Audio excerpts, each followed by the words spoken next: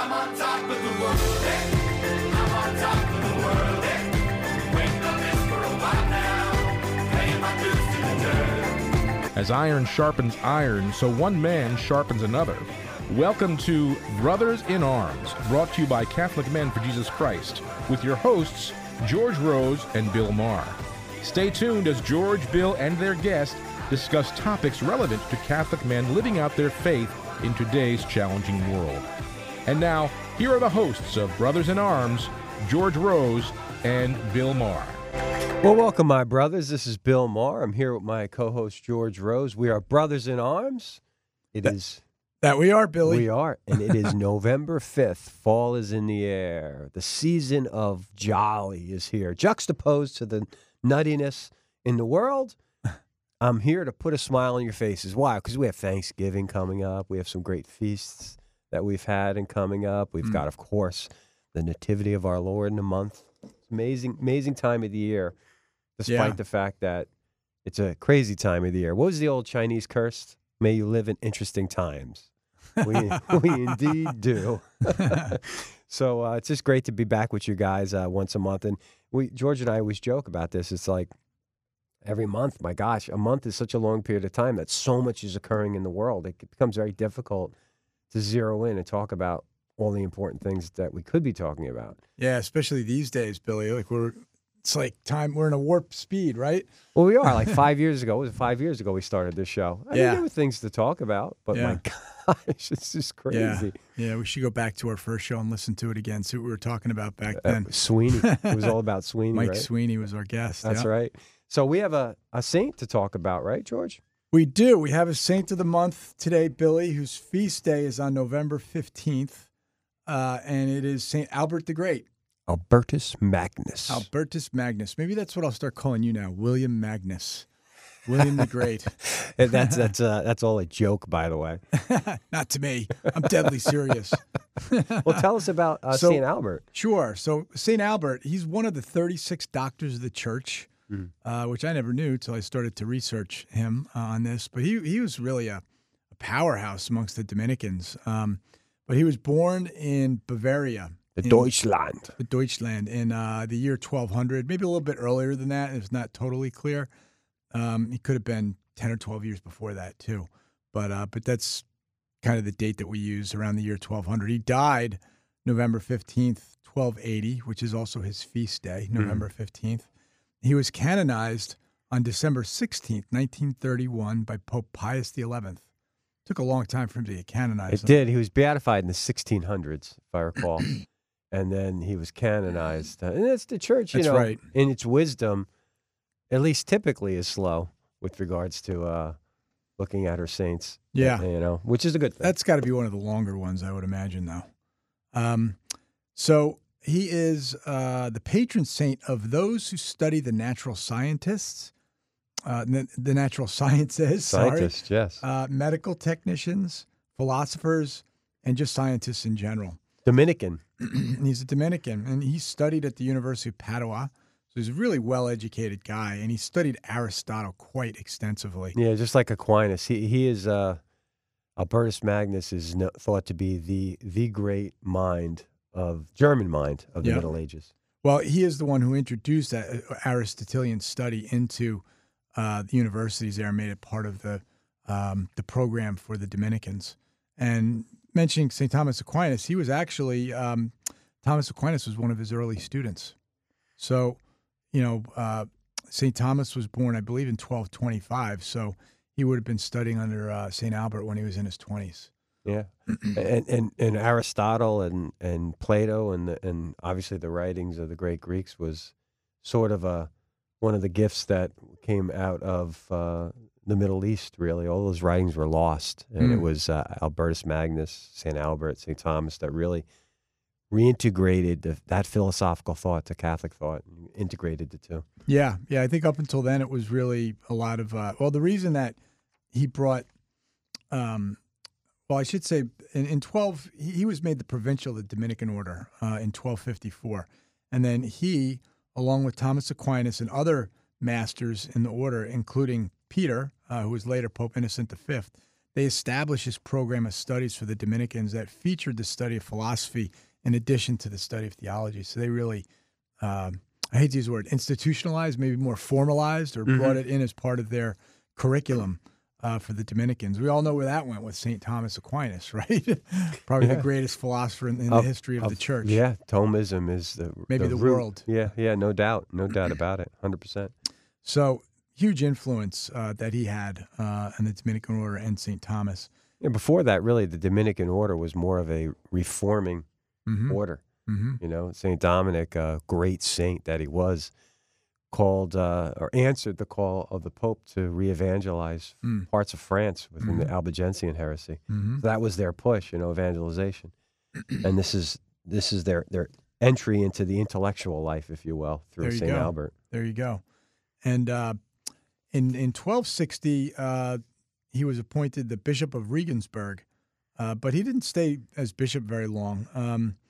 And when he was a bishop, he, similar to like when St. Francis kind of announced, Pope Francis announced, like when he became Pope, that humility really became a part of his pontificate, right? I think he kind of put aside some of the trappings of the papacy, and Saint Albert did the same thing. Although he was a bishop, he refused to ride on a horse, and he went everywhere by foot, and he became known as Boots the Bishop. Boots, which is boots on the indicative, ground. which is indicative of his humility. And one of his last, after St. Thomas died in 1274, probably the last great labor that he undertook was the defense of the orthodoxy of St. Thomas. And, because St. Thomas left behind a lot of writings and all that. He was attacked quite a bit, too. He was attacked, and St. Albert was at the forefront of defending him from these attacks. So, and he was also very upset. I mean, St. Thomas died at a young age, right? He was around 50 years old, or so 49 or 50. At one point, we know St. Thomas just completely stopped writing. He had that great mystical vision, and everything I've written was like straw, and he stopped writing. Yeah. The Summa Theologica was never completed. Oh, it wasn't? I didn't know that. No, he stopped. Wow. Completely stopped. A vision of heaven. Heaven was so great in this vision, so transcendent, that anything in his mind that he could write was just almost cheapening it in his mind. That was it. And he was done. He was done. Take me now, Lord. Take me now. Take me now. The dumb ox. Yes. Not to go back to a different saint. So, I mean, to sum up St. Albert, really, Billy, he was a scientist, a philosopher, an astrologer, a theologian, spiritual writer, a humanist, and a diplomat. It's kind of hard to cover all the things that he did. It's a Renaissance man. Yeah, he really was. Before his time, in the Middle Ages. What would you say to the guys? What do we draw from St. Thomas? As a guy, maybe driving in their car right now, in traffic.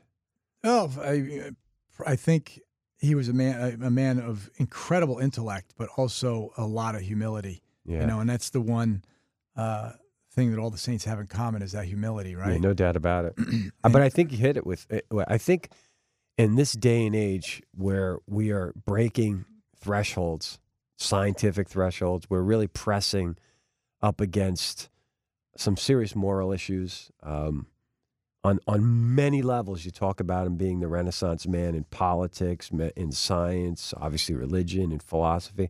I think in some ways he's a great model for all of us. We have to get informed, and we are coming to a point where, as Catholic men, we have to be certainly informed in our faith, but we have to be informed in the world and how our faith, relates to the world. And I think we are getting close to the time we're being called to act. So I think Saint Albert is a great example for us to actually encourage us to dive deeper into our study. Sure. Along with our faith, but our study of issues. Yeah, and I think also, Billy, he really, talk about like the parable of the talents. He's a guy who did not bury his talents, right? He pursued them all. Sure. I mean, he had a great mind, but he studied things like, logic, theology, botany, geography. He was an astronomist as well. Alchemist. He was one of the most respected alchemists in the day. when he was alive. And so there's so many different things: mineralogy, zoology, physiology. There's ologies here I don't even know about. But then the writing too. He wrote over 38 volumes. And on all these different topics. So he would study something, really try to master it, and then he'd write books about it. It might just be essays or treatises and things like that. But Well, there's something to be said for that. If you want to master a subject, teach it. Mhm. And that's what a book is, really. It's a thought, your thoughts on Yeah. the subject. Yep. So I guess, guys, we're going to ask St. Albert to pray for us, to pray for you as you ferry your way home. In most cases, probably most of us are ferrying our way home at this point.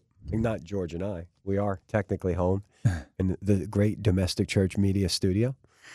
But we will be back in about 2 minutes, and we're going to get into a little bit of the local news. And then after that, we have what I anticipate to be a great interview with Kerry Fraser, who is he's an analyst, he's a broadcaster, and a former NHL referee. So he's got a great story and a conversion testimony that we're going to unpack a little bit when we get back. See you in a couple. It started like it does for many people, question my faith and question authority. And I feel that the reason why I left was the draw of the world. The world was pulling me away. Some people would say, Satan was working on me. He did not want me in church. He wanted me to be desperate. He wanted me to have the thoughts of suicide. I started to realize that a lot of the things that I had experienced in my life were a result of my rebellion against God and against authority. Coming back to the church is the first step in healing from all of the hurts of the world. I went from being desperate and in despair to finding hope and encouragement for the future. I'm on God's team. I know who I belong to, and I know where I'm going, and there's nothing that can separate me from God's love. Take another look at the Catholic Church. Visit CatholicsComeHome.org today. Father Benedict Groeschel. There are legitimate differences of opinion in any religion. There are differences of opinion in Catholicism. But in Catholicism, you expect that people will take the teaching of its supreme authority seriously. To go diametrically opposed to those teachings is to not be a Catholic. Someone in the name of Catholicism is sponsoring the destruction of human life, lives of unborn children. And they got the name Catholic on the door. The highest authority in Catholicism and the encyclical Humanae Vitae, Evangelium Vitae, is absolutely clear that no Catholic can support abortion and that Catholics are responsible to take serious action against legalized abortion. The leading Catholic voices are on EWTN Radio. Well, welcome back, my brothers. This is Bill Maher. I'm here with my co-host, George Rose. We are brothers in arms, and we're here to talk to you guys on this Friday, November 5th. We just talked a little bit about St. Albertus Magnus, St. Albert the Great, great, brilliant mind of the Middle Ages, Bavarian, Oktoberfest saint, I guess you could say, which we just came out of as we enter this wonderful season of holidays and festivities with Thanksgiving coming up and Christmas. I just absolutely love this time of year. I love snow in this time of year until December 26th, and then you can have it all, and I really would like spring at that point. Kind of where I'm at mentally. I think you might be out of luck this winter, Billy. I hope. Ski season approaches. Well, yeah. That's funny. I went skiing once in college. I was dating a girl, and we went down the hill one time. She said, I don't want to do it anymore. And that was the last skiing event I ever had. I went down a mountain once. Really? So I need to get on some skis, George. Come on up, Billy. We got a spot for you up in the Catskills. I'll be doing the bunny hills. Give me the bunny hills. Billy Magnus. That's right. On the bunny slopes. Got to live up to the nickname. So we're here to really dive into the segment and a little bit of the news. We like to have it local when we can, but there's just so much going on in the world. And, I can't help it, but sort of I look over at you, George, and I'm sort of winking and nodding as I say this. But, Pelosi and Biden both met with the Pope. I can't help but sort of snicker in those encounters, given their stance on certain fundamental issues of just existence. Yeah. You got that But right. that has occurred. That was interesting. I won't dive too much into that. We all have our own opinions. But what I did find was a pretty interesting article. It was Catholic News Agency. It jumped out at me because, Catholic universities have been a bulwark in the last 150 years of developing good minds, and I can't help but just fringe or just I wrinkle my brow as I look at this particular story. It's where it's basically Loyola Marymount, Los Angeles campus is allowing a student group, Women in Politics, to actually host a fundraiser for Planned Parenthood. And I know On their campus. on their campus, and the university is obviously emphasizing their commitment to discourse. I sort of think a fundraiser making an institution like this, gain funds so they can further their genocide as more than discourse. I can't help. Yeah. But this is sort of the state of affairs that we're at now. Yeah, that's pretty unbelievable. I hadn't heard of that, Billy. My alma mater, Holy Cross in Worcester, Mass, back in 2007 or 2008, had Planned Parenthood on campus as part of like a teen pregnancy. That was forum. discourse. At least you could say that was discourse. Well, according to them, it was they were they contracted to a bigger group that then brought in the vendors, and they didn't know that Planned Parenthood was coming in as a vendor, and they had the president of Holy Cross said, "Well, we have a contract and we need to honor that."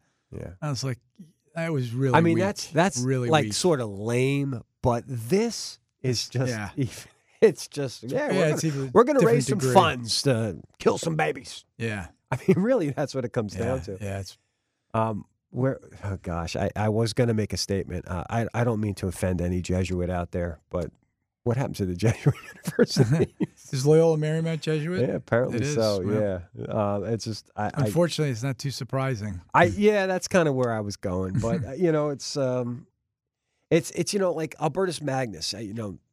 My thought on some of the things we talked about with him in regards to his being a Renaissance man and really understanding the sciences and the issues of the time, right? And acting on them.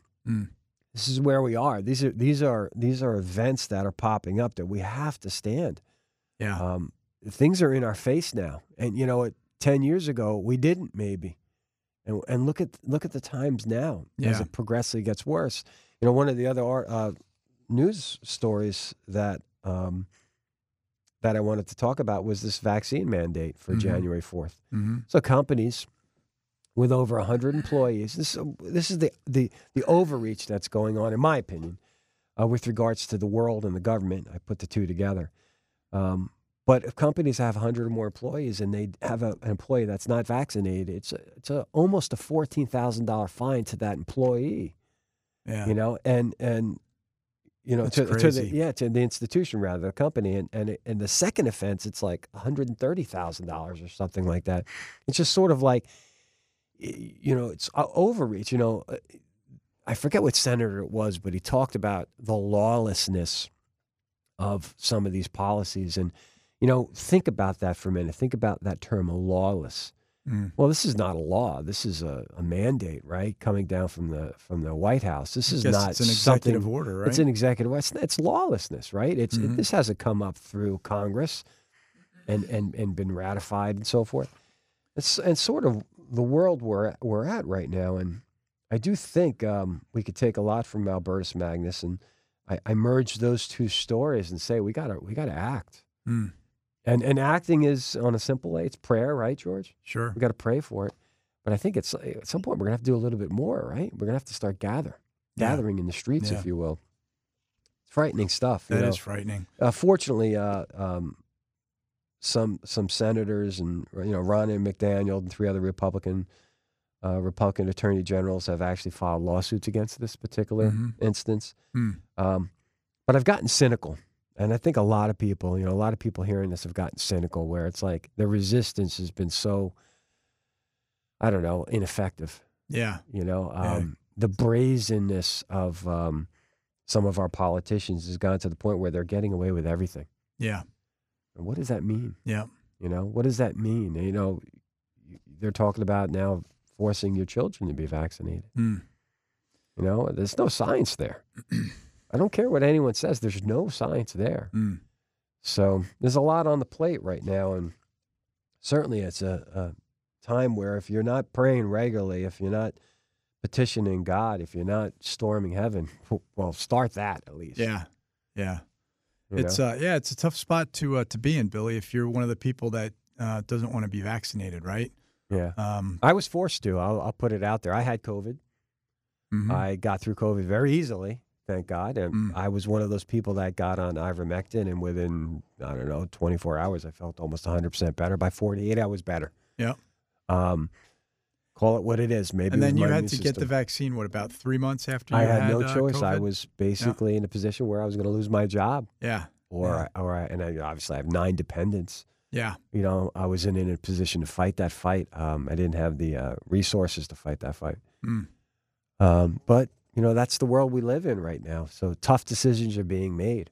Yeah, they sure are. I know that was a tough decision for you. We spoke about it a lot, you know, and then when you're coming down to the wire, it's like, well, what do you do, right? You got to feed your family. And, you know, for everyone out there, I'm not anti-vaccine. I want that to be clear. In fact, like 3 weeks before that, I had my tetanus shot and my whooping cough shot. You know, rubella. Not anti-vaccine at all, but I am anti-science. Yeah. I've been in the scientific field for over 20 years. I've launched vaccines. Yeah. And, you know, there's a process. There's an FDA-approved process, and it takes years.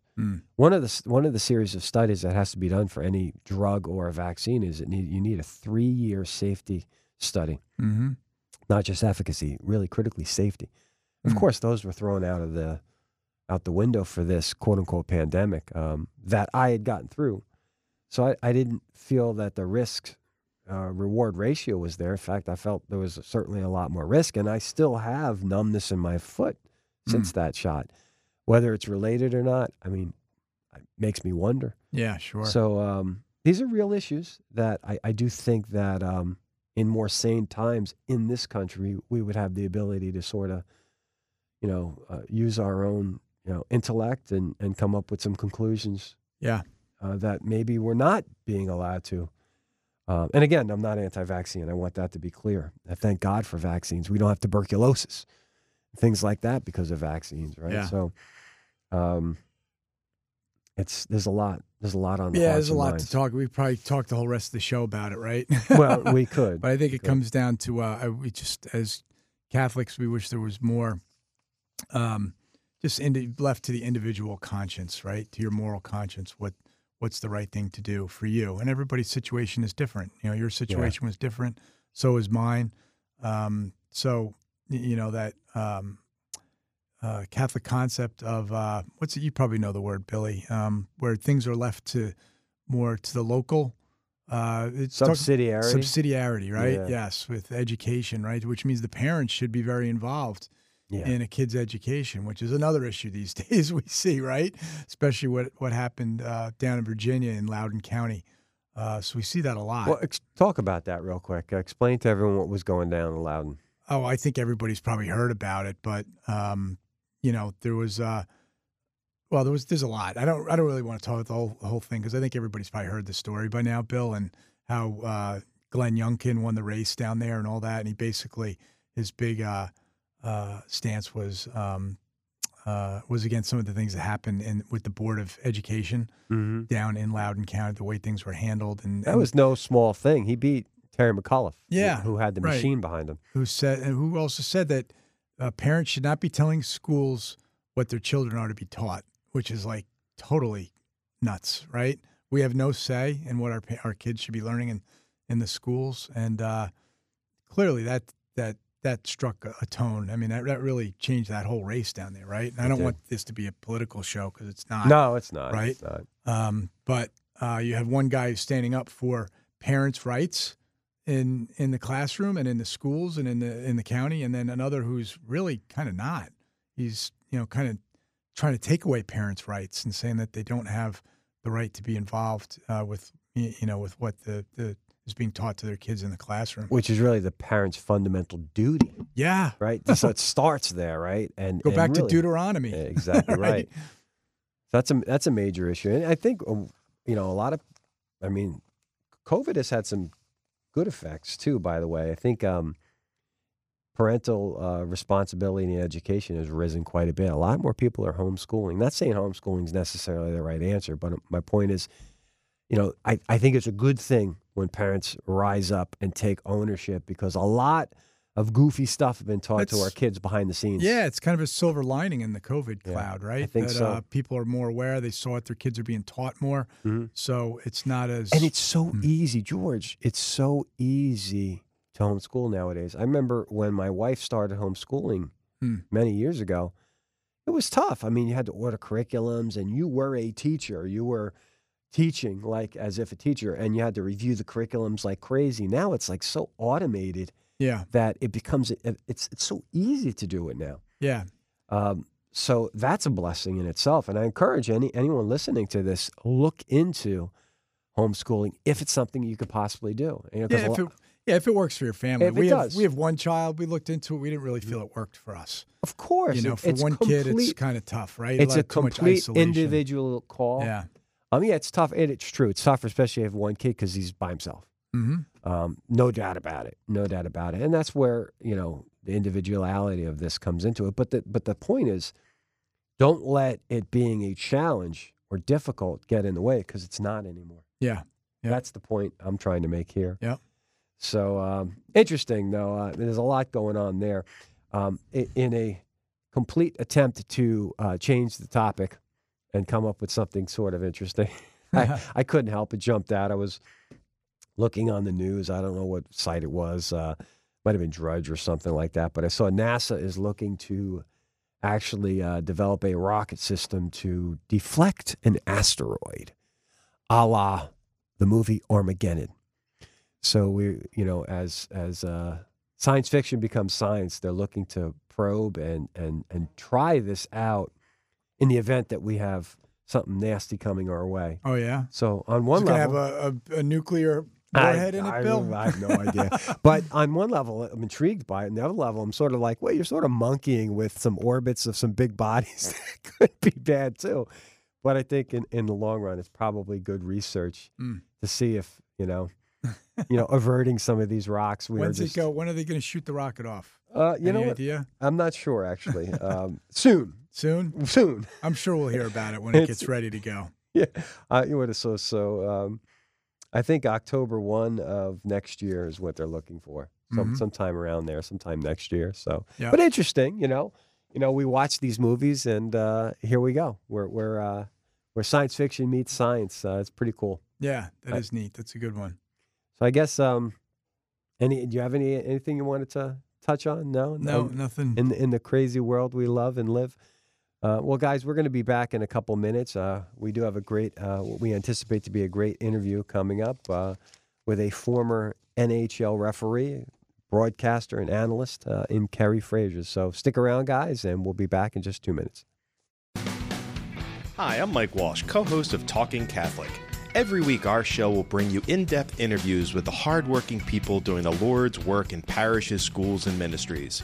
Our increasingly secularized world often makes it easy to forget that we are surrounded by wonderful workers in the vineyard. On Talking Catholic, we will bring you their perspectives on how we can better serve God and our neighbors. Tune in to Talking Catholic on Sundays at 11 a.m. and Mondays at 4 p.m. For the Jews of old, the temple was the holiest place in the universe, and the spiritual center of the temple was the Holy of Holies. It was blocked off by a thick curtain, and only the high priest could enter to offer sacrifice to God. He had to have a rope tied around his ankle in case he died in there, so he could be dragged out because no one else was ever allowed in.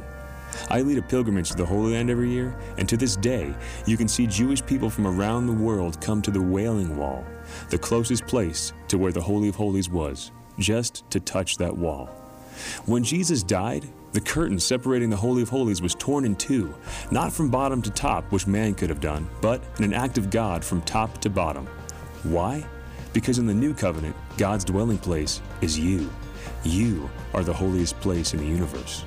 Do you live like it? This is Chris Stefanik from RealLifeCatholic.com on EWTN Radio. Come to the Man Up South Jersey Men's Spirituality Conference on November 13th in Haddonfield, New Jersey. This year's theme is Christian manhood through faith and family. Attendees of this day-long event will benefit from inspirational talks from powerful Christian speakers. For more information and a full rundown of the day's schedule and our great presenters, go to manupsouthjersey.com. Well, welcome back, my brothers. This is Bill Maher. I'm here with my co-host, George Rose. We are brothers in arms, and we have a great guest, actually, in Kerry Fraser. Kerry, how are you? I'm doing fantastic, thank you. Happy Friday, and a blessed day to everybody. Wonderful. We are just delighted to actually have you. You have such a great background, interesting background, your time in the NHL as a referee, and obviously you're an analyst and broadcaster, and there's so much to talk about potentially with that. In fact, George is going to sort of give the guys a little quick rundown on who you are, and before we start diving into and probing into your brain. Wonderful. Hey, Kerry, this is George. Thanks again so much. George. Thanks so much for coming on today. We appreciate it. Honor. Just to let the guys know who you are in case they don't. As Bill said, you're a NHL referee, and actually you called 1,904 regular season games, which is a record for the NHL, correct? That is correct. That's amazing. Wow. Career started in the first season, 19 to 1981 hockey season, which I believe is is that the first year the Islanders won the Stanley Cup that season? Yeah, they were a dynasty. One of the best teams I saw, and coached by one of the two best coaches I ever saw throughout my 30-year NHL career, Al Arbor. Yeah. Well, listen, Kerry, George just exposed himself. You could tell now that George is a new Long Island personality. Came from Long Island because no other human being other than someone in the NHL would know that fact. Well, I'm sure George yelled at me then many times at Nassau Coliseum. Yeah, well, it's interesting because Kerry and I spoke last week about coming on the show, and I told him I went to high school right across the street from the Nassau Coliseum at a school which is now called Kellenberg Memorial.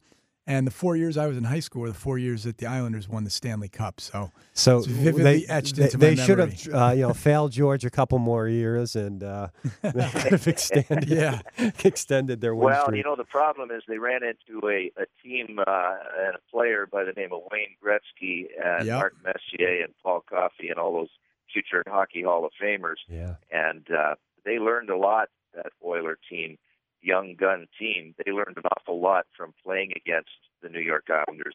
And I remember Wayne saying to me that they had just lost the first time against the Islanders, and they walked past their dressing room and they saw all these players that had just won the Stanley Cup sitting with ice packs on every part of their body almost, and they realized that what they had to do, the Oilers, they had to play through an awful lot to be Stanley Cup champions like the New York Islanders. Wow. Yeah, and it was actually, it was the Oilers that prevented them from winning a fifth Stanley Cup. I remember that. Yep, that's correct. Yep. It's amazing. I don't have a lot of experience in hockey, but I do have an interesting story. When I was in high school, Paramus Catholic High School, back in the day in the late 80s, our gym coach used to film the New Jersey Devils games for the Devils and would ferry the films down in between periods. So he would bring us, and I remember really being sort of blown away going in between periods, going into the locker room and seeing a couple of things, how big these men were, one thing, and how absolutely injured they were in between periods. They were getting iced up, and I mean, it's a really tough sport. And I don't know if that, obviously people see the fights and everything, but the true grueling nature of a match in hockey is I don't think a lot of people really understand what these guys go through. Well, the game is not for the faint of heart, gentlemen, and I will tell you that it's almost like a code. I grew up in Canada playing to the junior A level. My dad was a minor professional player and also a boxer, which was a good combination back in those days. And I would certainly call him a goon. He was a really tough guy, but we sort of have a code that you never let him know you're hurt. And to give you an example, I was hit with a slap shot in Edmonton in 1982 by Paul Coffey. Oh. He pounded one right off my ankle. The puck went out of play. It fractured my ankle. It knocked the end off my fibula. Oh, wow. And I knew it was broken, but I was only 5 minutes into the game. So I finished the entire game, never unloosened my skate. It acted as a cast. And then once I finished the game, took my skate off, my foot blew up immediately like somebody had just pumped compressed air into it. Wow. So, it's sort of an inbred sort of thing that, hockey players are a really tough breed. You have to finish your shift, you have to finish the game, and you never let them know you're hurt. Wow, yeah, and you were a ref, I guess, from that point, 1980-81 season until 2010, right, Kerry? So for 30 years, you reffed NHL games. So I also read about, you were one of the last 3 NHL officials covered by the grandfather clause that allowed you to ref games without a helmet. Yeah, that's interesting because, it doesn't make good sense, but what I'm going to tell you is what the last player not to wear a helmet was Craig McTavish, and Wayne Gretzky wore that light little Jofa helmet that didn't protect anything.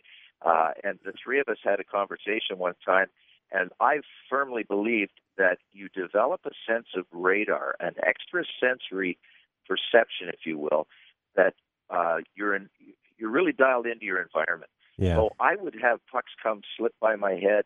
I would just move a little bit. I always knew what was around me, and that lack of protection. I was cut 3 times in the face off deflected pucks over the course of my career, the majority of my career. And the first time I was forced to put a helmet on, I got hit in the head 5 times in the corner with sticks. Wow. Players were careless. They see that everybody's protected. And Mac T said the same thing. He said, I hardly ever got hit in the head because guys just respected the fact that I didn't wear a helmet. Wow. I agree with what you're saying. And the analogy I can bring up is to the world of basketball. I played in high school and college. I didn't play pro or anything like that. But they call that court awareness. And I agree 100%. You have that sense of spatial awareness.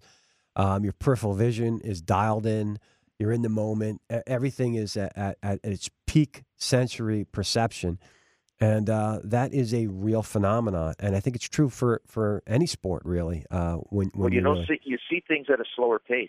And often goaltenders that are in the zone, they said the puck looks like a beach ball coming at me. Wow. Well, let me give you an example. I had a chest protector that back when we lived back in Canada, a guy that I knew developed this flak jacket, and he told me all the technical stuff. It would disperse the energy if you got hit in the chest, blah blah blah. So I said, yeah, I'll give it a try. So I got a game in the Boston Garden. And Sean O'Donnell was playing for the Bruins, and they're on the power play, and we were in the 2-referee system at this point. So I was leading the play in with the Bruins on the power play. O'Donnell stepped over the red line on the far side to where I was backing up, and he pounded a slap shot, and it was going to be a pound in and an end around that would go behind the net. They'd attack in the other corner. So I see this slap shot come, and it's about chest high. And I squared up to it. I thought, boy, this looks like a good one. I'm going to try this chest protector. I'm going to take it in the chest. And so as I see it coming, it's coming. It's probably a 95-mile-an-hour slap shot. And I see it slow. And all of a sudden, the puck started to rise. And I'm like 5'7.5", right? Add a couple inches for skates.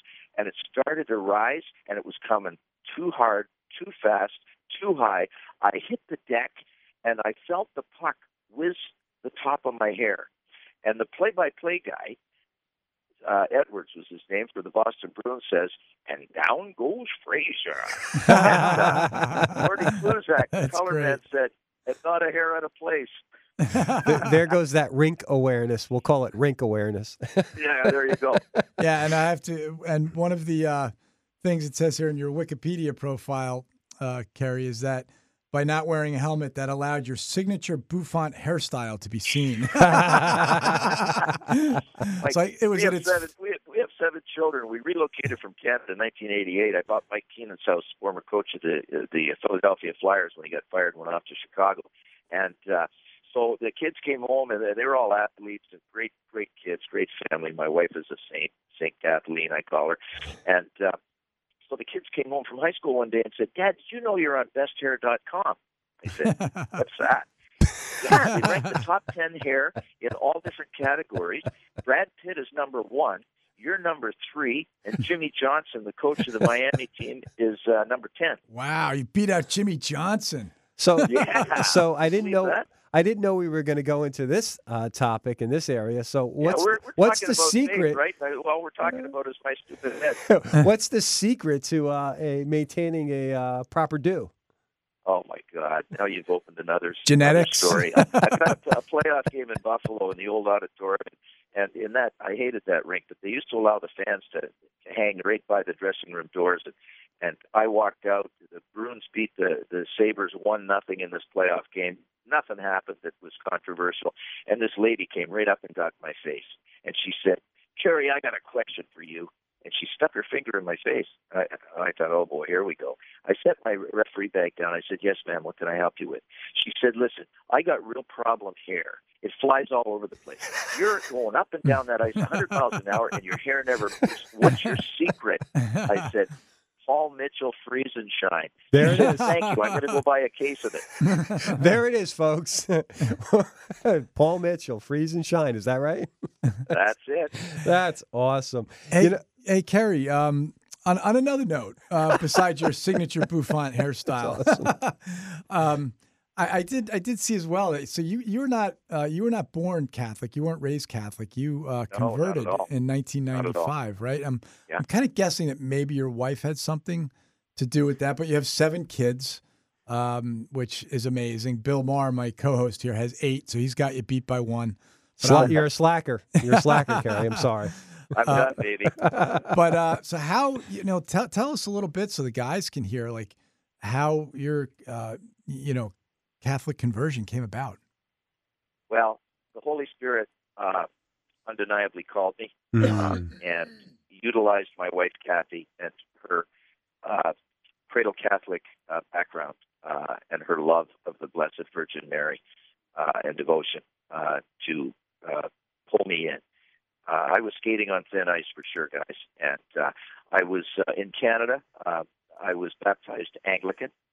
Henry VIII, did his thing.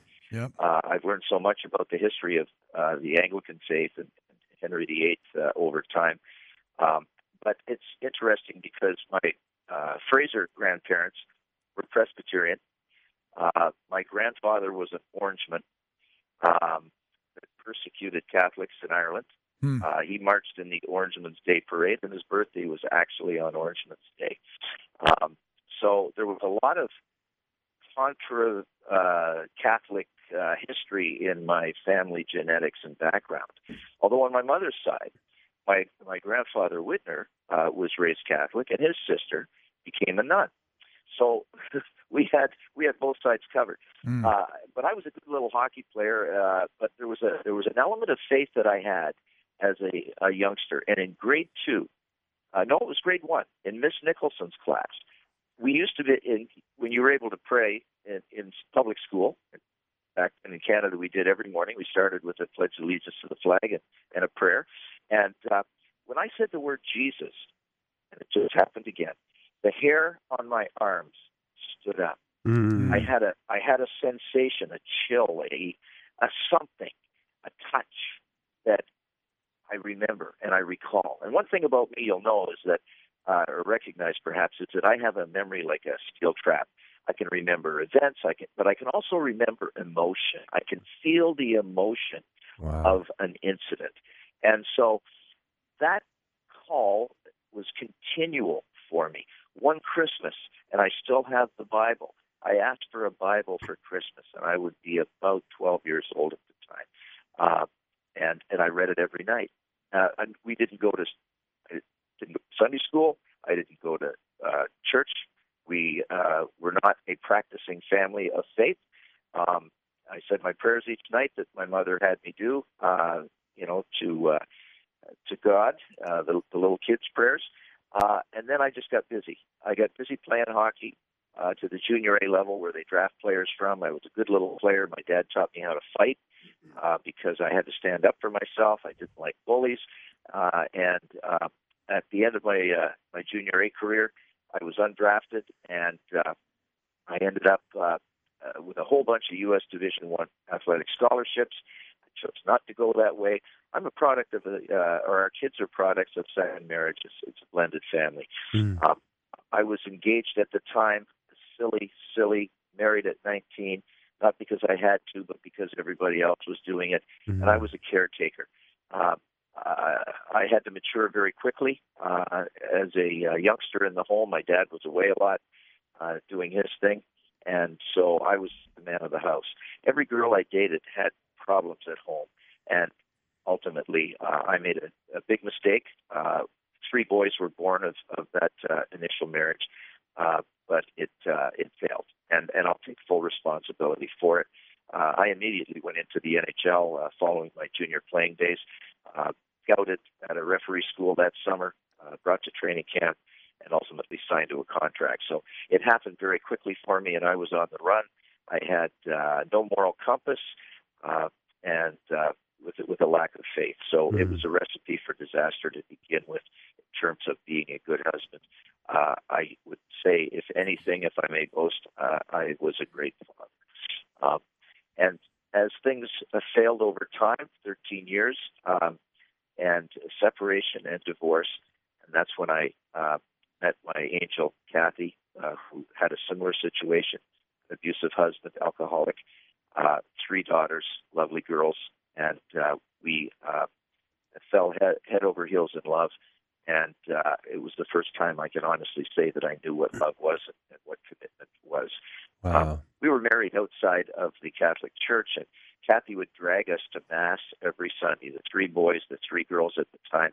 Our little daughter together was born 2 years after we moved down to the States, Kara. So we would go to Mass. The boys and I would take up space. The girls would go up and receive Holy Communion, and my wife would cry. I didn't understand it, guys. Like, what's the big deal? It's a wafer, right? It's like, why are you so upset? Yeah.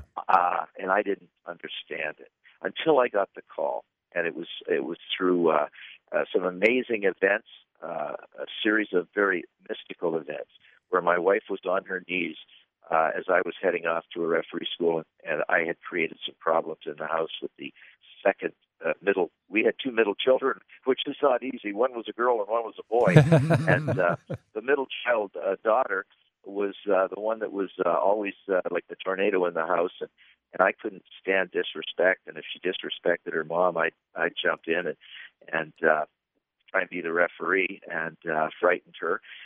So as I'm heading off, I said to Kathy, "Listen, you got to call the employee assistance program." We had a blow up the night before I was leaving that summer for my referee school.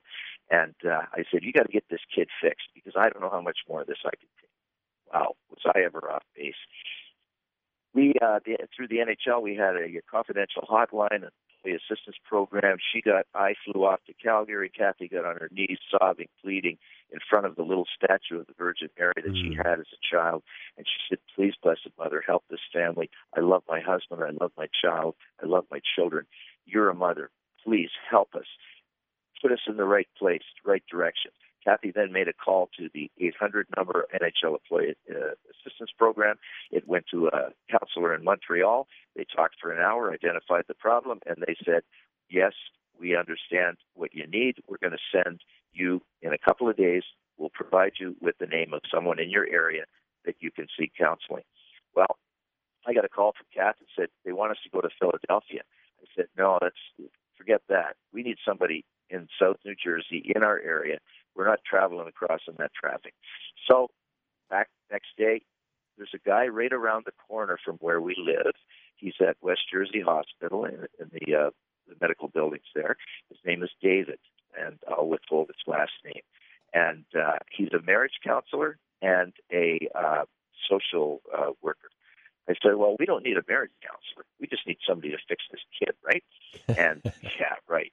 So I said, "Well, let's give him a try, and if it doesn't work out, we'll just ask for somebody else." Well, the night before we were scheduled to see this guy, I was out of control. We were down at our boat in the Chesapeake Bay, coming home, I, for some reason, was frantic, wild. There was a force that did not want me to see this David guy. Wow. And I said to Kathy, I said, you know what, you can go see that guy. I'm not going. Well, she dragged me around the corner to this guy's office, and I was so closed off. I sat there in the waiting room with my arms crossed and my back turned to my dear wife that I adored, and out came this meek, mild little man, David. And he stuck out his hand and said, "Hi, I'm David." I rolled my eyes. I thought, boy, this guy's going to fix me, the jock, right? We went in, and he started taking notes. He asked about certain things, previous marriages, children from the marriages, blah, blah, blah, blah, blah, blah. Finally, he put his pen down, and he said, well, I'll tell you a little bit about myself. He said, I don't know whether you have certain faith or whatever, but I like to start the session with a prayer. I find that it just relaxes everybody. And he said, certain things just popped into my head. And he said, I don't know where they come from, which wasn't true. He said, and I just blurted them out. And he gave me 3 examples. The final one just opened my heart like you can't believe. He said a couple came in that were trying to adopt children, and they'd exhausted all North American supply or options, and they were empty, struck out. It was causing a problem in their marriage. Just like you, they came in. I took down information. I set my pen down. Something popped into my head and said, you have nothing to fear. On such and such a date, you will receive a phone call. On a specific date, you will be asked to go to Russia. Have your passports in order. On a specific date he gave them, you will meet your adoptive children, siblings, and when you bring them back to North America, they are very close to the Virgin Mary. Make sure that you keep them close and bring them to Mass every week. Well, he said the people looked at me like I had 2 heads. He said they walked right out. Didn't even finish the session. On the day that David had told the lady that the call would come, she called him. And she said, David, I received a call. He said, I know. Just do as you're asked. What happened is they flew to Russia on the prescribed date. On the date, it was a feast day of the Blessed Mother. They met their children. They walked into an orphanage in Moscow, and standing in the foyer were these 2 little children holding hands with a shopping bag with their worldly possessions, standing at the foot of the statue of the Blessed Virgin Mary. Wow. Yes. That is an Wow, that's It was quite a a well story. moment for me, too. awesome story. David said that we'd like to schedule another appointment. I said, my God, can we just keep going? I walked out of there with tears rolling down my cheeks into the bright sun. I hugged my wife. I said, I feel the need to go buy a rosary. David had given me a tape. He said, I went to a place in 1985 called Medjugorje. No knowledge of Medjugorje. He said, I gave a talk at a Catholic church, and this is the content of my experience in Medjugorje and following that. It was fascinating. When he came Carrie, back from Medjugorje, go ahead. We're going to have to get you back. I have to say that because we literally have like 30 seconds left in the show, and we have not unpacked some amazing stories. So can we get your commitment to get you back on the radio? Absolutely. And you know what? This is a good segue, folks, for you men to join us at the Man Up Conference on Saturday, November 13th. I have so much more to share with you about the journey and the attack of the devil that resulted when I was trying to listen to that tape that David had given. Yeah. Well, you're gonna share that with our audience if that's okay, because we're gonna arrange for that to be the case. But one thing, I thank you so much because you brought it back to Mary, and Mary is the surest path to Jesus, and it's been that way in my life. It's our saint of the month is Albertus Magnus. That was his calling to enter the Dominicans.